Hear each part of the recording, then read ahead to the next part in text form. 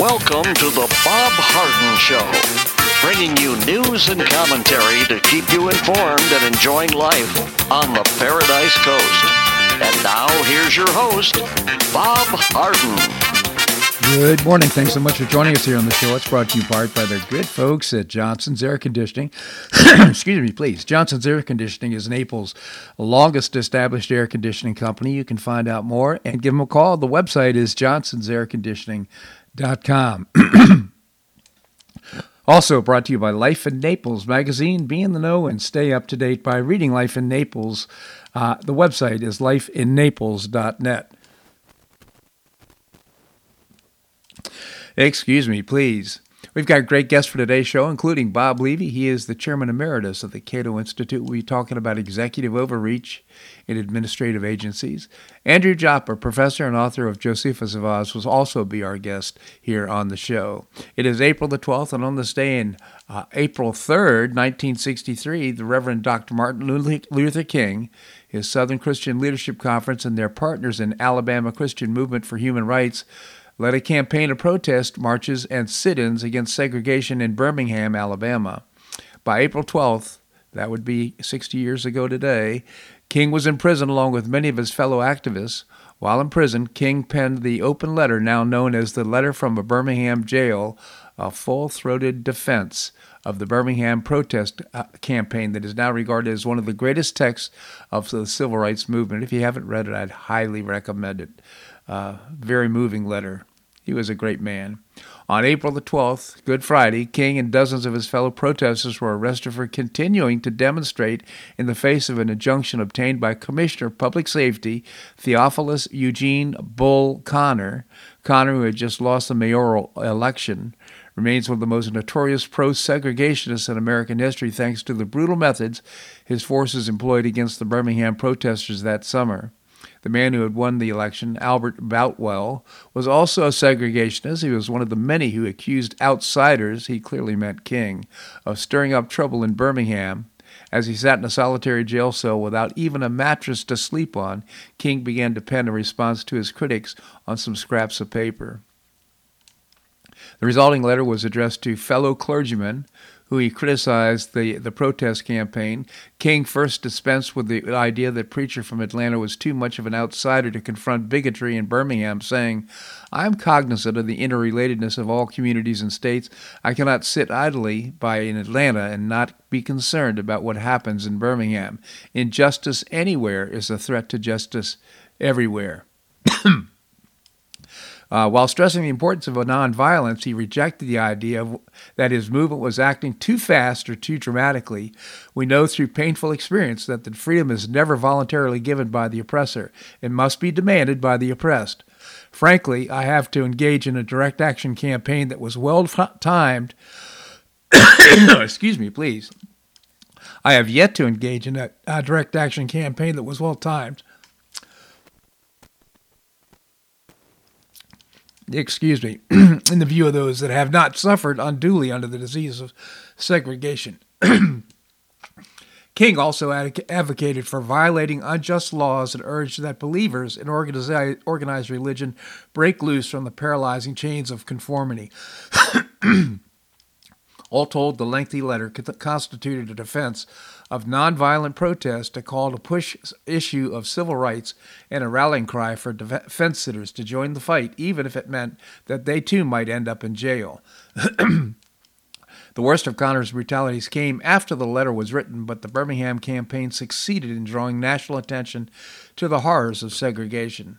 The United Auto Workers paid King's $160,000 bail, and he was released from jail on April the 20th.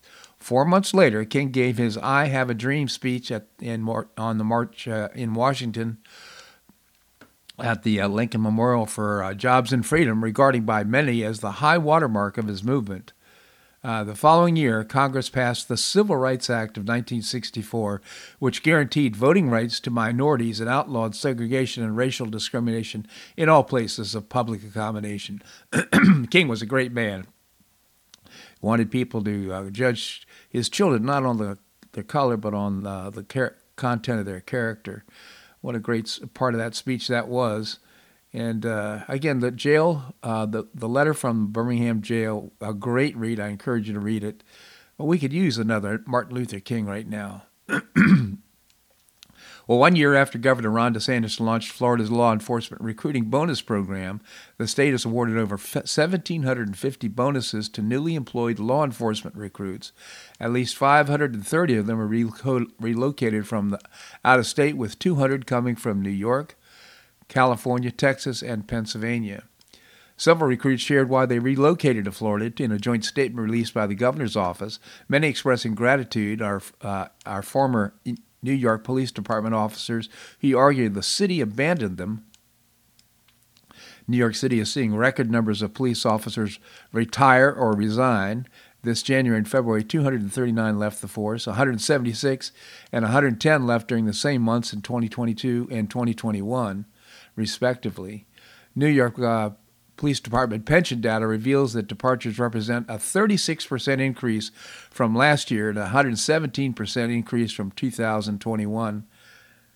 One former New York police officer, Davey, who relocated to Central Florida last year to serve in the Claremont Police Department, said, "After working in the New York Police Department for 17 years, I began to feel as if the city I served no longer supported my efforts.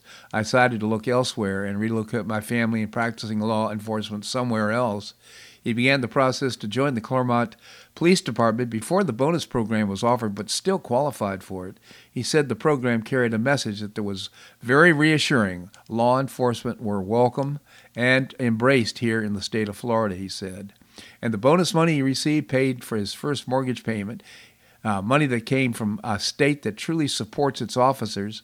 My family and I are grateful for the blessings that it has made us feel welcome, and also affirmed our decision to move. Another New Yorker, Kevin, who relocated to work at the Bradenton Police Department last September, said the bonus offset relocation fees and, more importantly, gave us a peace of mind by reaffirming our decision to relocate. But his family greatly, even more, said, though the state Step Up for Children tuition program in Florida's education system has truly set our children up for success, he said. Anticipating that more New York Police Department officers and others from around the country will continue relocating to Florida, DeSantis' budget allocates $30 million to continue funding the recruitment bonus program. In November 2021, DeSantis first invited police officers to relocate to Florida, saying to those in New York Police Department, Minneapolis, Seattle, "If you're not being treated well, we will treat you better here. You fill important needs for us, and we will compensate you as a result." Shortly after his invitation, at least 14 New York Police Department officers left New York to join the Lakeland Police Department, located near Tampa. They cited DeSantis' recruitment plan and a hostile work environment in a city whose leadership, they said, turned its back on the police. And while announcing the success of the program 1 year later, DeSantis said, "Florida is the first in the nation in law enforcement recruitment because our focus on the Back the Blue initiatives that make our law enforcement officers feel supported by their communities. In Florida, we know the invaluable service that law enforcement professionals provide our communities, and we've got their backs," said DeSantis. It's easy to take safety and security for granted once you have it. But, when you see what's happening in New York and other communities around the nation, defund the police, so grateful to have the leadership of Governor DeSantis. And our crime rate is one of the lowest in the nation, if not the lowest.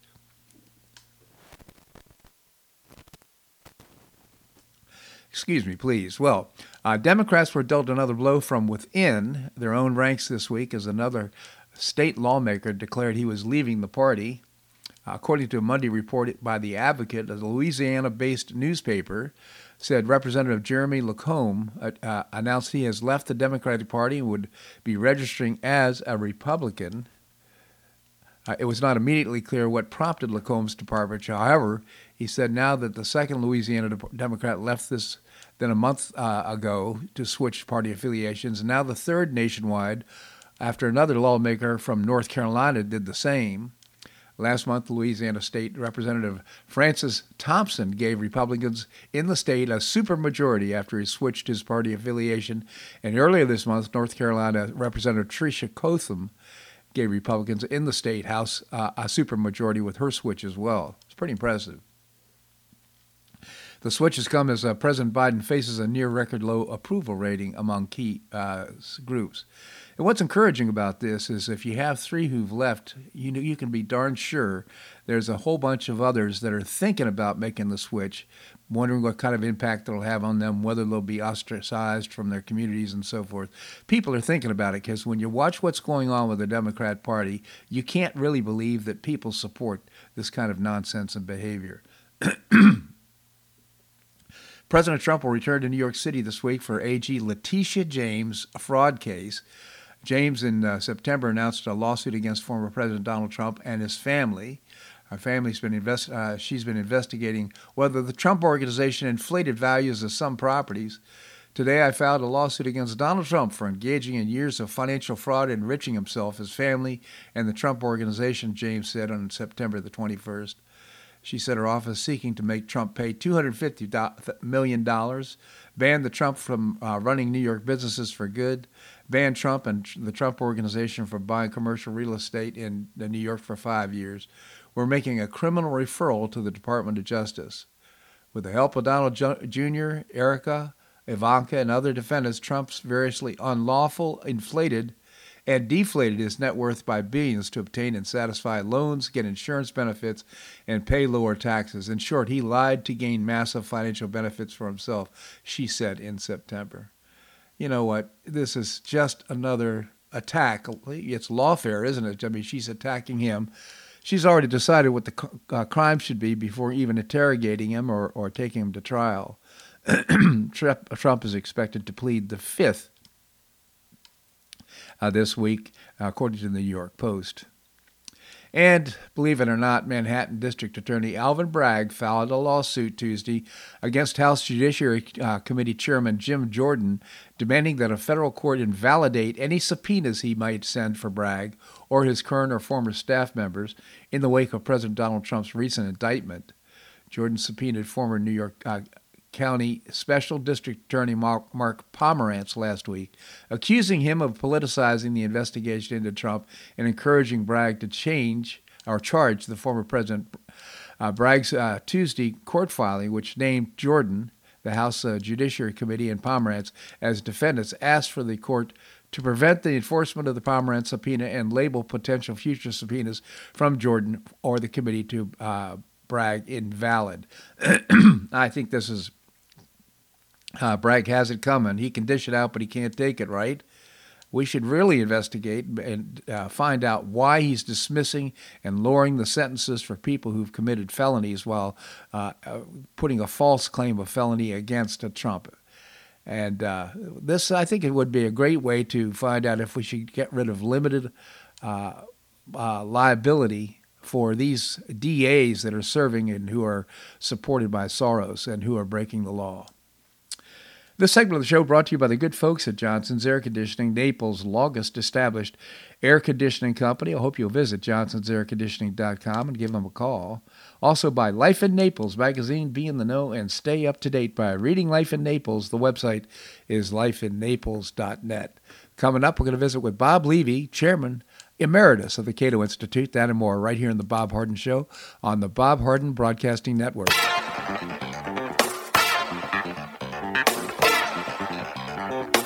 Stay tuned for more of The Bob Harden Show here on the Bob Harden Broadcasting Network.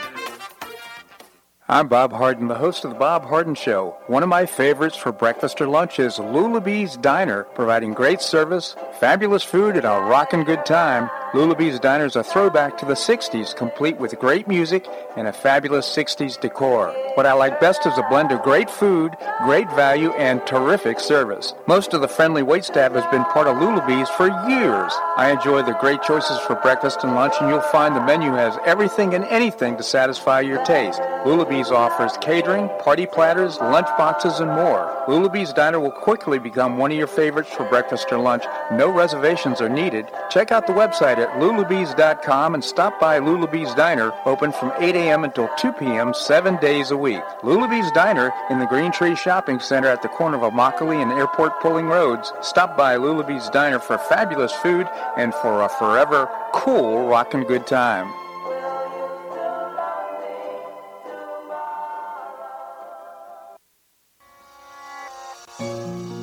Collier County Sheriff Kevin Rambaugh says the number one reason the elderly become victims is isolation. The Collier Senior Center goes a long way in keeping seniors connected with the community and with each other. The Collier Senior Center, located at 4898 Coronado Parkway in Golden Gate, provides comprehensive information regarding services and resources that affect the quality of life of older adults and their caregivers in Collier County, empowering them to maintain independent and meaningful lives. Here's Esther Lully, Director of Collier Senior Center. Everyone, every senior is welcome. There's diversity there. It's vibrant. It's a caring atmosphere. So there's a reason we offer the services and programs that we do. We want to help enrich the lives of senior members and provide support to their caregivers. Want to find out more? Visit collierseniorcenter.org. That's collierseniorcenter.org. Or call the Collier Senior Center at 239-252-4541. That's 252-4541.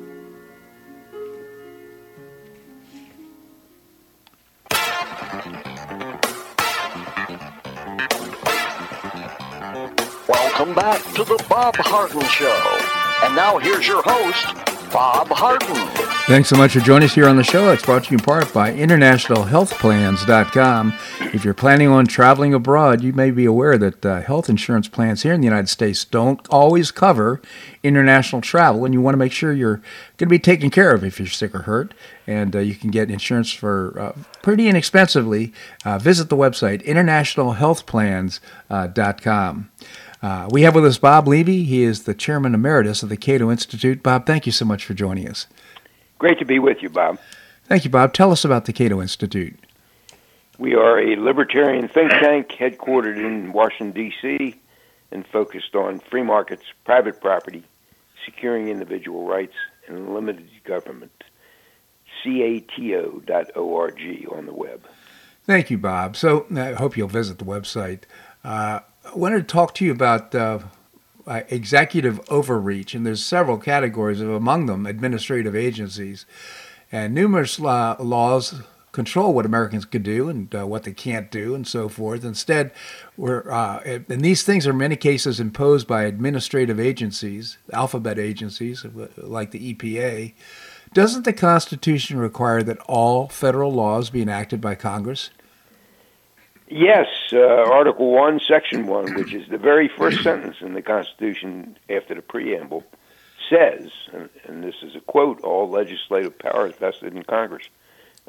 So, why did the framers write that? Because they were smart folks, and they knew if Congress passes an oppressive law, then the voters can respond by electing new representatives. The problem is sometimes Congress passes laws that are murky, and no one seems to know what they mean, and then Congress or the President instructs one of over 300 administrative agencies around D.C. to fill in the details of the vague law. And, of course, the voters have no recourse because these agencies and cabinet departments in the executive branch are run by unelected bureaucrats who are not responsive to the political process. So true. And how could Congress handle complex federal regulations without the help of administrative agencies? Well, from a constitutional perspective, it's not only which policies are adopted. What also matters is that it's Congress and not the agency that supplies the policy. So if Congress needs technical assistance, which sometimes it does, it can get help from its own staff, from universities, from professional associations, from think tanks like the Cato Institute, and naturally from the agencies that are responsible for implementing the law. But it's Congress itself that should have to review the final recommendations and sign on to those recommendations before they become law. And most important, the agency should not be allowed to negate what Congress has expressly enacted, and that's occurring more and more frequently. The agencies enact laws not intended by Congress, and the agencies negate laws that were, in fact, intended by Congress. Yeah, so can you give us an example of an agency negating what Congress had enacted or what it had in mind? Yeah, not too long ago, there was this IRS rewrite of Obamacare that we've talked about in the past, and that declared in the law that insurance exchanges, quote, established by the state. That was interpreted to mean exchanges established by the federal government. So the statute is crystal clear, and yet IRS regulations now permit payment of subsidies that the law explicitly forbids.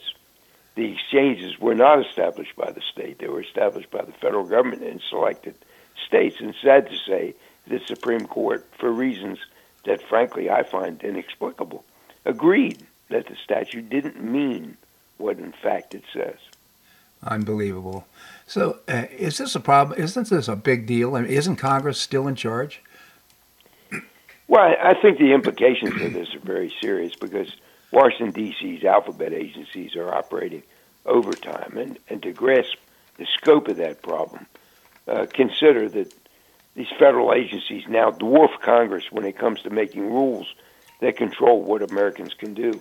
The Code of Federal Regulations is a book that compiles all of these rules. It's now more than 200 bound volumes. It's about 6 times as large as the U.S. Code, which contains all the laws that were passed by Congress.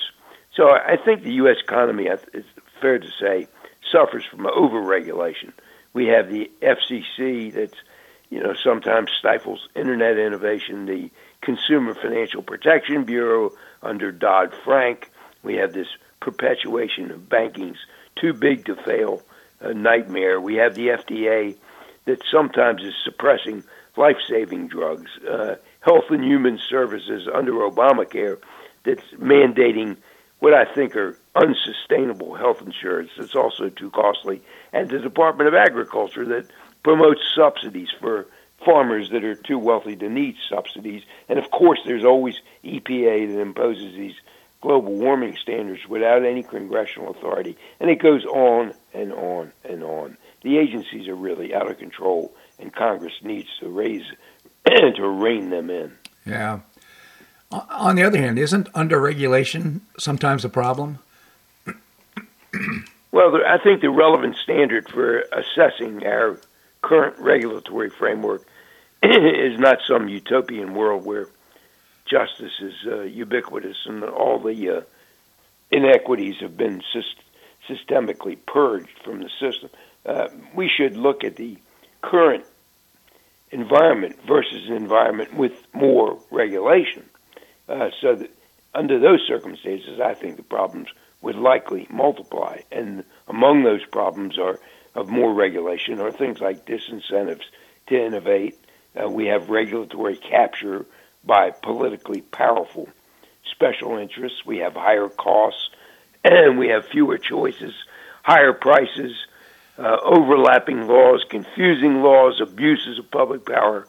And, of course, we have these excessive amounts of resources that are devoted not to making the country a better place to be, but to politicking and to lobbying. And unless you examine those consequences, I don't think you can make the case for more regulation simply because you may find a handful of apparent market imperfections.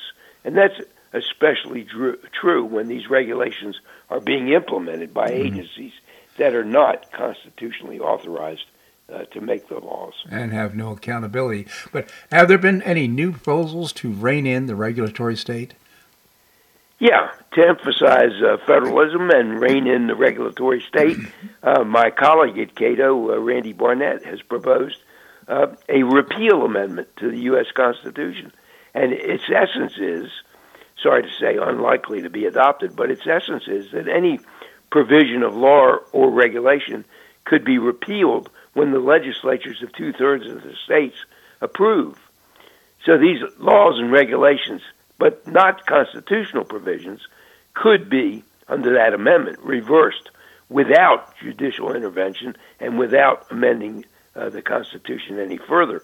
And such a repeal power, it would operate like a president's veto, allowing repeal for policy reasons, even if it's not tied to constitutional infirmities. That would be a real step forward, but I'm afraid that the proposal has not met with a positive reception among folks in Congress.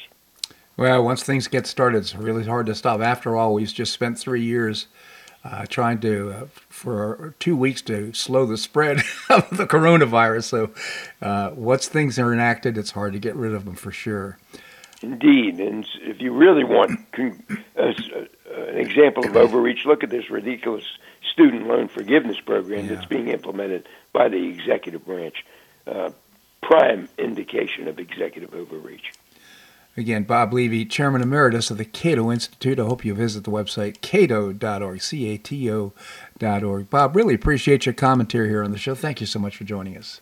Great to be with you, Bob. Thank you so much, Bob. All right, coming up, we're going to be visiting with Andrew Joppa, professor and author of Josephus of Oz. That and more right here in The Bob Harden Show on the Bob Harden Broadcasting Network.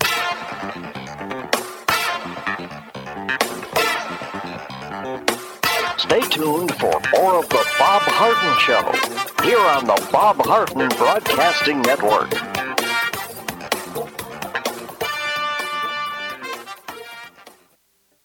Do you have questions about your retirement? Ameriprise Private Wealth Advisor Jason Nardella with Nardella Financial Group, a private wealth advisory practice of Ameriprise Financial Services, LLC, can help. With the exclusive Confident Retirement approach, you'll work together to develop a retirement roadmap to get you where you want to go. Call Nardella Financial Group today at 239-325-1041. That's 239-325-1041. Office is located at 9015 Stratosdale Court, Suite 103, Naples, Florida. The Confident Retirement approach is not a guarantee of future financial results. Investment advisory products and services are made available through Ameriprise Financial Services, LLC, a registered investment advisor.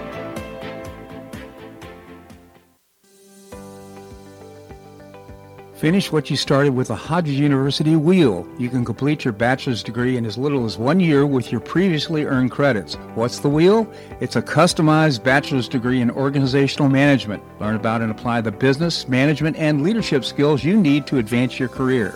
You can get unmatched educational experience with classes held once a week on campus in Fort Myers, in Port Charlotte, or Naples. You'll be immersed in classes taught by professors with real-world experience in the areas of business, management, and leadership. This degree can be applied to all areas of professional career. Learn more by calling 239-938-7700.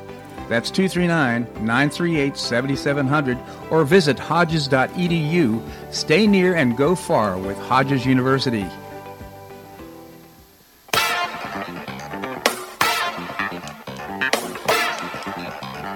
Welcome back to the Bob Harden Show. And now here's your host, Bob Harden. Thanks so much for joining us here on the show. It's brought to you in part by Gulf Shore Playhouse, changing lives through exceptional theater experiences. And Barefoot in the Park, Neil Simon's great play, is playing right now. It's running through the 16th, just a few more days. Still a few seats available, so you can find out more and get tickets by visiting gulfshoreplayhouse.org. We have with us Andrew Joppa, professor and author of Josephus of Oz. Andy, thank you so much for joining us. Good morning, Bob. Good morning, Andy.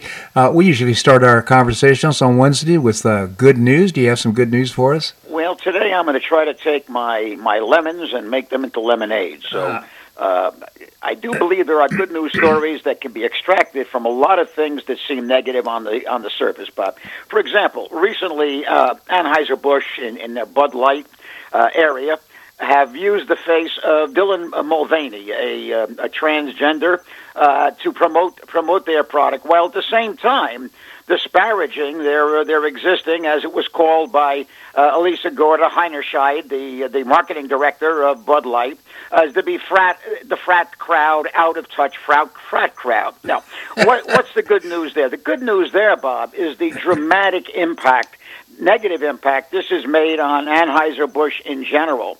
The sales have dropped off precipitously in all areas of their market. They've lost approximately 80% of their in-bar sales of Bar Light. The stock in general has dropped 3%.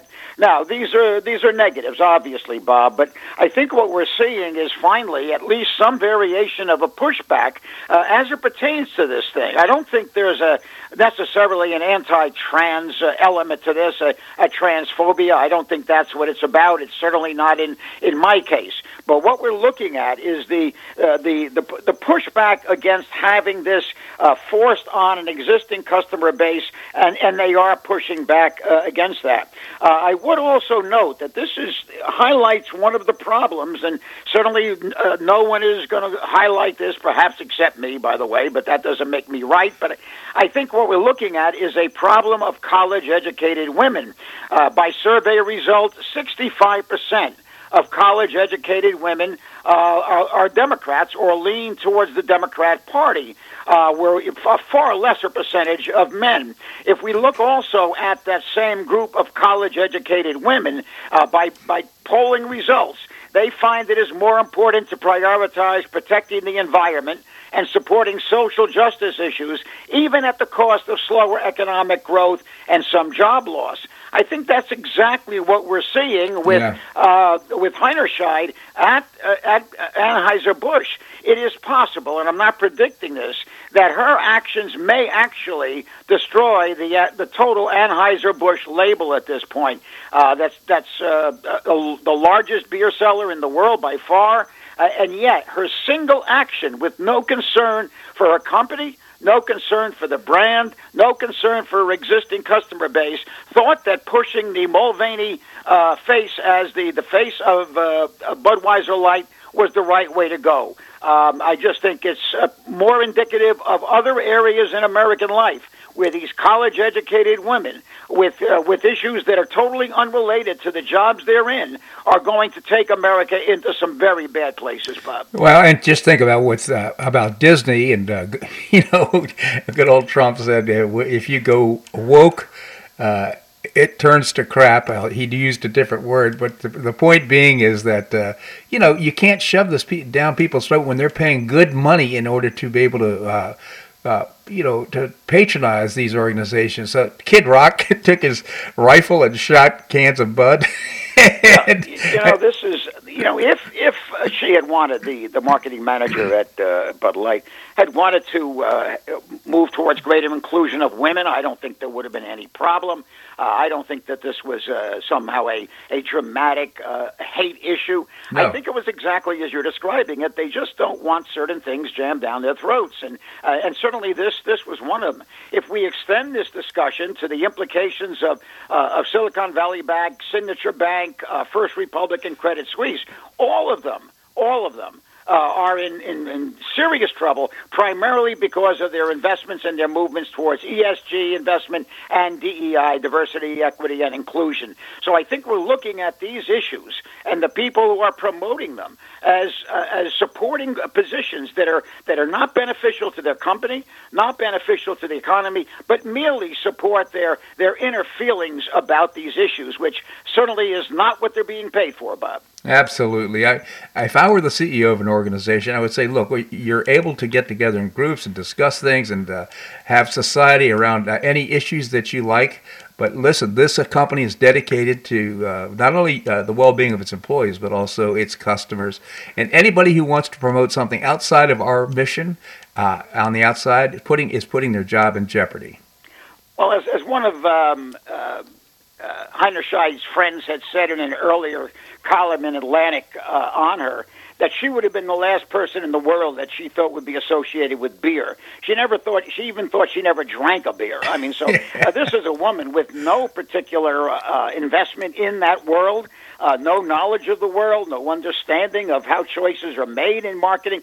And by the way, I'm teaching an international marketing course, and I've launched this question, taking some risk to my students. I'm waiting to see what kind of results back I get in terms of how they felt about this whole situation with Anheuser-Busch. That's so interesting, Andy. Have any more good news for us? Well, this is a casual piece of good news, and again, this is really making my lemonade, Bob. Yeah. But it's recently been reported that global warming and climate change have increased the number of home runs in Major League Baseball.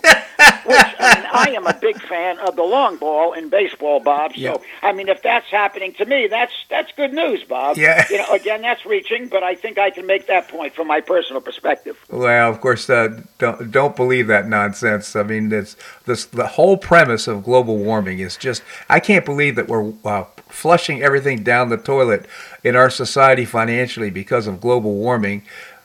Again, I've said through so many different cycles in terms of how these things have been seen from 1922 when it was the prediction of the Ice Age to 1970 where the Ice Age was once again predicted. And by the way, the Ice Age is a far more likely climactic phenomenon than would be any seriously damaging global warming. As I pointed out on your show, and I know you're aware, during the periods of greatest global warming on this planet were the periods of greatest advance of civilization. Yeah. So this is nonsense. Even if they're correct, it's nonsense. And yet we are sacrificing our well-being, particularly economic and energy-based well-being, to a premise that, even if true, is not worth reacting to, Bob. Well, based on logic, when you consider that we have an ice age about every 70,000 years, it's likely that in about another 25 or 30,000 years, we're going to have a slab of ice 6 miles high over over the United States. So, again, You see, that is a prediction that is valid because it is an absolute truth what you're stating, Bob. Right. In other words, this isn't dubious. The timing is the only factor that's the variable. Right. But the fact that it will happen is undoubtable. Yep. So we really have to look at this and see whether or not we are, by our actions, pushing us closer to an ice age. Now, I'm not predicting that. Obviously, the time frames are just not predictable. But I think this is the most serious climate situation that might occur, Bob. Andy, we need to take a little break. Can you stick around? I'll be here, Bob. All right, we're going to have more here on the Bob Harden Show on the Bob Harden Broadcasting Network.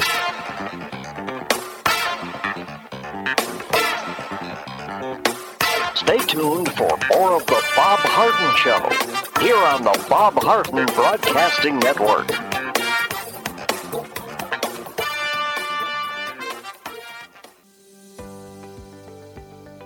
Finish what you started with a Hodges University Wheel. You can complete your bachelor's degree in as little as 1 year with your previously earned credits. What's the Wheel? It's a customized bachelor's degree in organizational management. Learn about and apply the business, management, and leadership skills you need to advance your career. You can get unmatched educational experience with classes held once a week on campus in Fort Myers, in Port Charlotte, or Naples. You'll be immersed in classes taught by professors with real-world experience in the areas of business, management, and leadership. This degree can be applied to all areas of professional career. Learn more by calling 239-938-7700. That's 239-938-7700, or visit hodges.edu. Stay near and go far with Hodges University.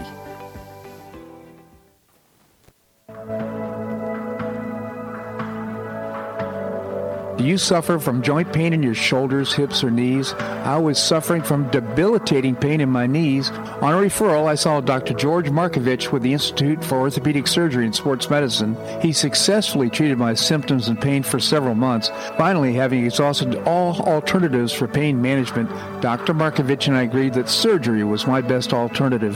Dr. Markovich replaced both of my knees in 2006, and I now have full range of motion in both knees, and I have no pain. I now play golf and exercise free of debilitating pain in my knees. Don't suffer needlessly with joint pain. Call orthopedic surgeon Dr. George Markovich with the Institute for Orthopedic Surgery and Sports Medicine at 482-5399. That's 482-5399. He did a great job for me, and he'll help you too.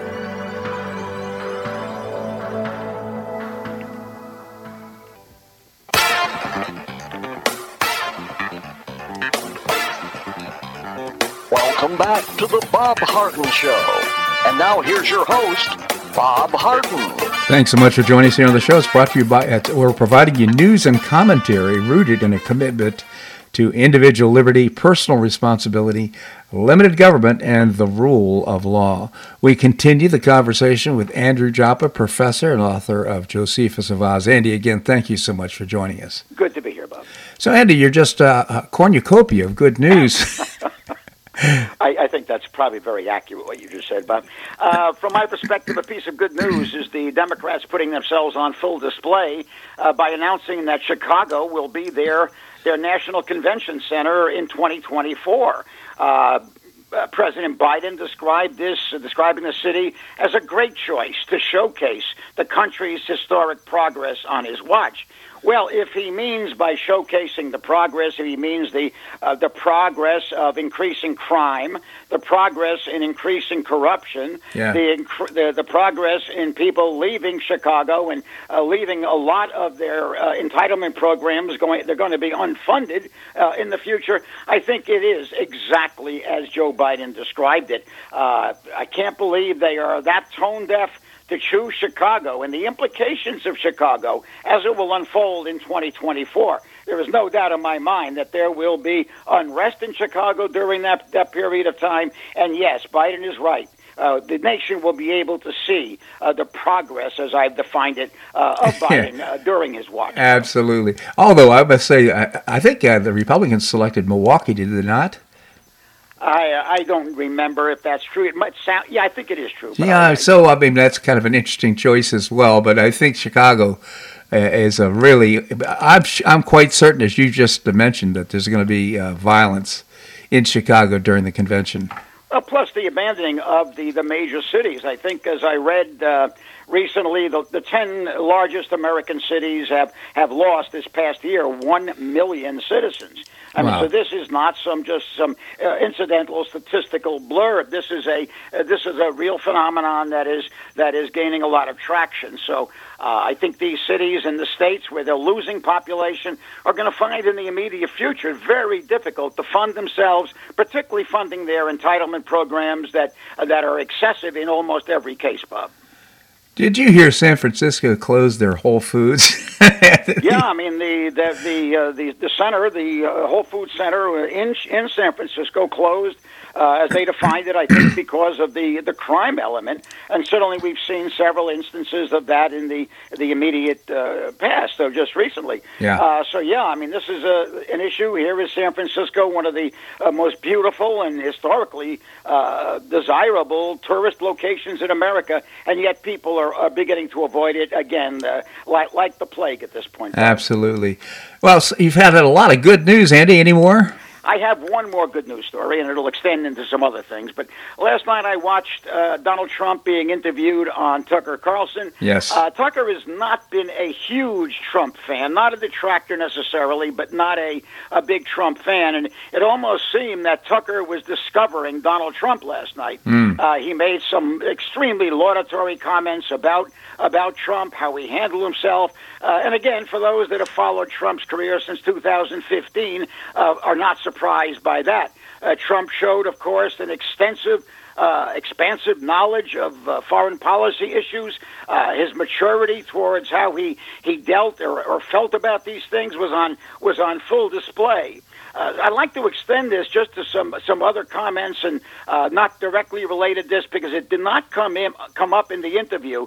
But first of all, the charges being leveled by Bragg in New York against Trump, where there are no charges being leveled at Trump. It's just quite an amazing phenomenon that the actual legality is being left out of the indictment, and quite an amazing situation to see. And of course, Bragg is being widely condemned by any at least moderate legal authorities. So just a horrible situation for America, specifically for Trump, of course, but again, more so for the nation as a whole. I'd also like to allude to the fact that this is my perception, so it's hard to say whether my perception is accurate, but it is my perception that I think DeSantis is being diminished as Trump becomes more expansive in this process. At this point, the last poll I saw is Trump, in terms of plurality ahead of DeSantis, has 3 times the polling positives as compared to DeSantis. Now, to me, this is good news for Donald Trump because I'm a big supporter. But to me, it's bad news for someone else that I really want to see emerging as a strong national candidate. And I think Ron DeSantis is being hurt by this. Let me just read a little bit of what I wrote in October of 2022. I predicted DeSantis will not enter a street fight with our great president. This is 2022 I'm writing. Mm-hmm. First and foremost, DeSantis is an intelligent, savvy politician. He is also younger. There's absolutely no reason for him to choose to do battle with Trump in 2024. This would only serve to diminish his political capital. If he lost this challenge, his political career is diminished, if not over. So I think my perception is that is what I'm seeing now, is a Ron DeSantis who is being diminished, and I don't want to see that. I think it is a damaging thing for America and for Florida specifically, obviously. But in the long run, I want DeSantis to emerge as what I know him to be, a strong defender of human rights and liberty, and to be the spokesperson at the national level that he's been at the Florida level. So I think that, and I still hope that he does not enter this presidential primary. I know you want to see the primary debates, and you think they're beneficial, and I'm not going to interfere with that. But I don't think DeSantis should be part of that process. Yeah. Well, DeSantis is doing so much to increase the value of his stock right here in Florida. I mean, every day, more good news, more good judgments about and how he's actually administering the law here in the state of Florida. I just really commend him on everything that he's done. Getting right now, our crime rate is so low by comparison to Chicago and other cities. Why? Because he's paying bonuses to officers who's willing to come down to Florida and leave New York, Chicago, and other cities where they're not appreciated, and they are appreciated here. So I think this. I don't think if there's some sort of temporary damage to his reputation, I think it will soon be gained back very quickly. I hope that's true. I am a big DeSantis supporter. It may not have sounded like that, but I don't want to see this man diminished in a primary battle with Donald Trump. I think everything you pointed out, Bob, is accurate.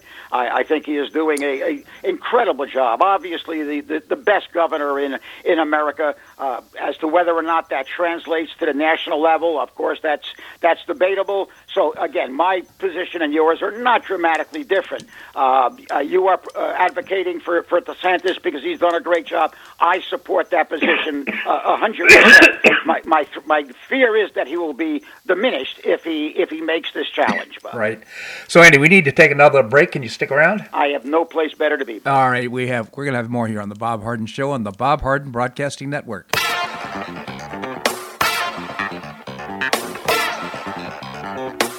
Stay tuned for more of the Bob Harden Show here on the Bob Harden Broadcasting Network.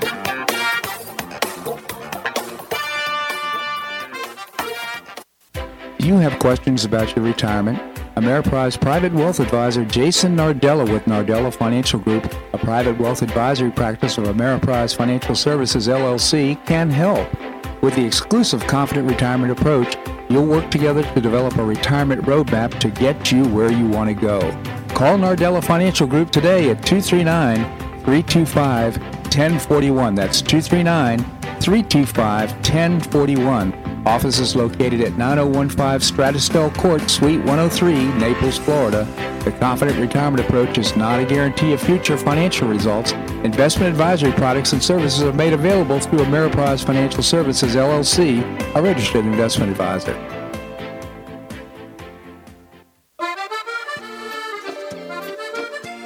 Provence restaurant is a favorite dining destination for many Neapolitans, including Linda and myself. Blue Provence, located in a historic building in the heart of Old Naples at Creighton Cove, offers a mix of French bistro cooking with bold, fresh Floridian flavors. Experience award-winning cuisine at Blue Provence and enjoy one of Florida's most extensive, eclectic, and fun wine cellars. Dining your choice of the popular Eat-In Bar, the intimate courtyard garden, or the beautiful Provencal Caribbean dining room. Enjoy a wonderful and memorable evening in a casual and relaxed atmosphere that includes a taste of Provencal hospitality. Blue Provence is open 7 days a week all year round. Visit BlueProvenceNaples.com for reservations, everyday specials, and coming events. That's BlueProvenceNaples.com or call 261-8239. That's 261-8239. Blue Provence French Restaurant in the heart of Old Naples.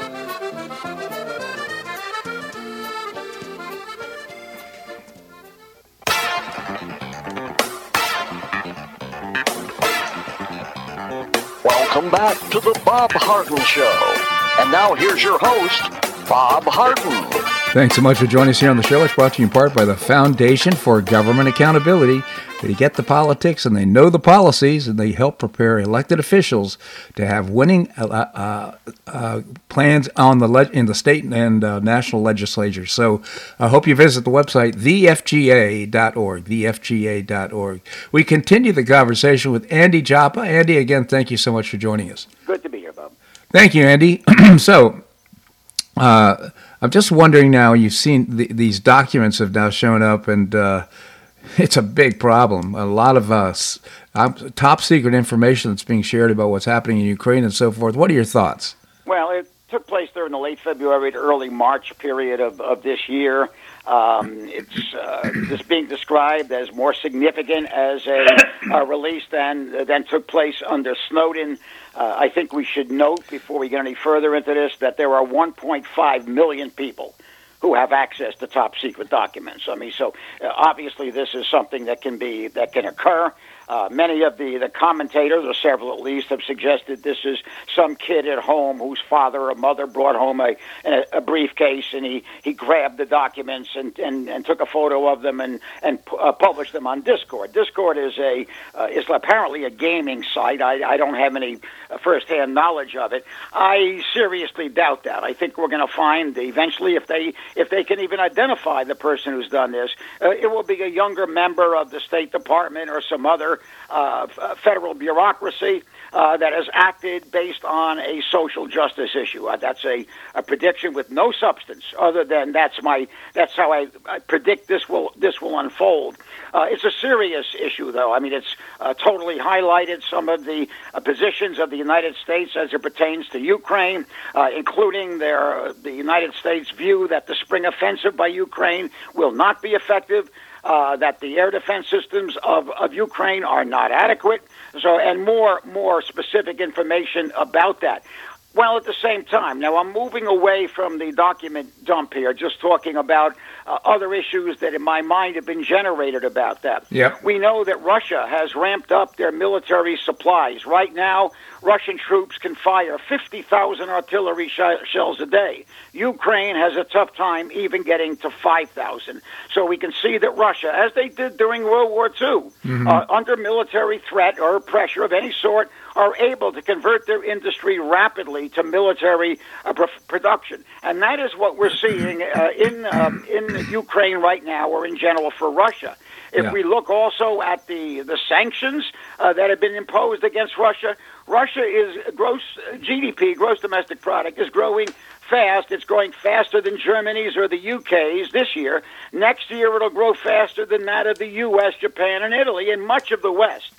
So we're looking at the sanctions have not impacted significantly on Russia, while at the same time Russia's influence worldwide, as has China's, Bob. By the way, Bob, we talked about that rather extensively. Keeps growing across the planet, and the United States' influence keeps shrinking. So these are the realities. I think there's very little that's dubious in what I just said. the facts I gave were accurate. So we're looking at a circumstance where Ukraine is on the downside of this battle. And by the way, while it's still in my mind, let me just ask one question that I don't think has even been considered. If Russia uses field-level nuclear weapons in Ukraine, what will we do? In other words, these are limited-yield nuclear weapons. They will not have any extensive reach beyond the area of conflict. What will the United States do? Will the United States see that as a call for an all-out nuclear retaliation, or how will they handle the situation? Our level of field-level nukes is, from what I understand, very limited, so I don't even know if we could match Russia in that particular area. So, but that is a discussion that should be had, because that is a real potential.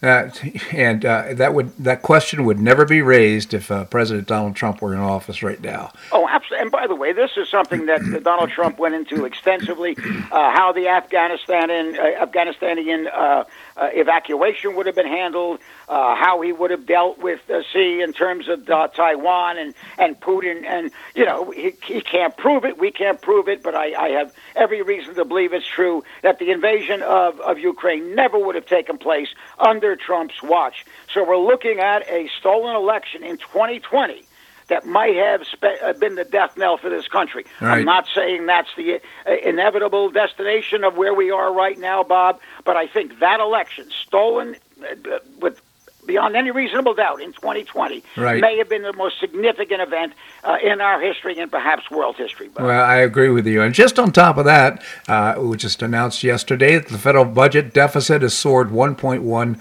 trillion in the first half of fiscal 2023. That according to the Congressional Budget Office. So again, the importance of now this debt ceiling discussion, and the president right now is intractable. He just will not budge on this issue, and it's going to lead to some serious problems. Well, when you ascribe to a monetary policy economically where you believe that you can almost, because you have the central bank control of the printing of money or issuing of money, if not printing, certainly that is the inevitability of it, Bob. When you believe that you can spend without any downside to it, that's exactly what we're seeing, and that's what's creating tremendous amount of our inflation and the limited perspectives we have for the future and the movement perhaps eventually away from the United States dollar as the reserve currency. If that happened, we talked about this briefly last week, that will be a serious blow to America and Americans. I don't even think we can totally appreciate the negative implication that will have, Bob. Absolutely. Well, you know, Andy, right now, I think everything we've talked about and the various problems that we have in this country just demonstrates that this administration is the gang that couldn't shoot straight. Well, I mean, unfortunately, when they're not shooting straight, they're still hitting Americans right between the eyes. Yeah, that's a great point, Andy. Well, it's just it's so sad to watch right now because you ask yourself, who benefits from this? And it's certainly not the American people. There might be some special interests, you know, with climate change and all these different programs that are going on. But, you know, right now Americans are suffering from inflation. They have less buying power with the money that they're spending right now. Many people are working 2 jobs in order to make ends meet. It's really sad what's happening to the country. And there's a psychological feeling of fragility and of instability in their lives. And so these are serious issues as they affect the quality of life and let's call it the happiness factor. So, and by the way, thank God that Joe Biden and Hunter are over in Ireland curing all the foreign diplomacy issues that have plagued the United States.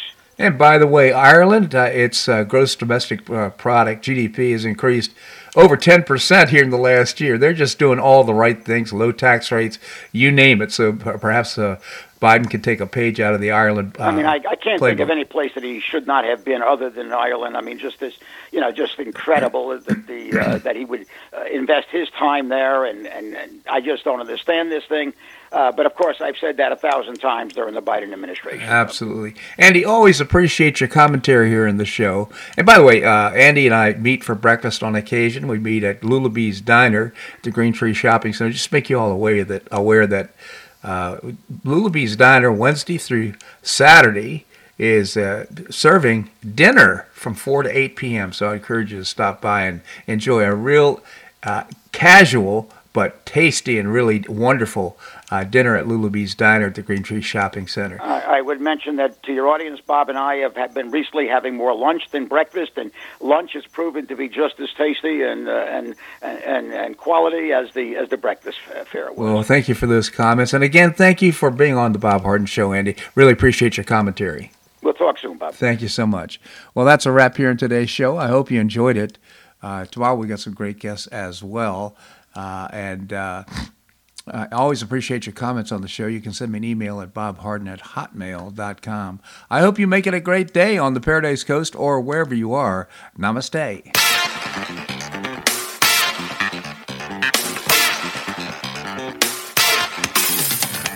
Thanks so much for listening to the Bob Harden Show on the Bob Harden Broadcasting Network. For more information and audio files of previous shows, visit www.bobharden.com.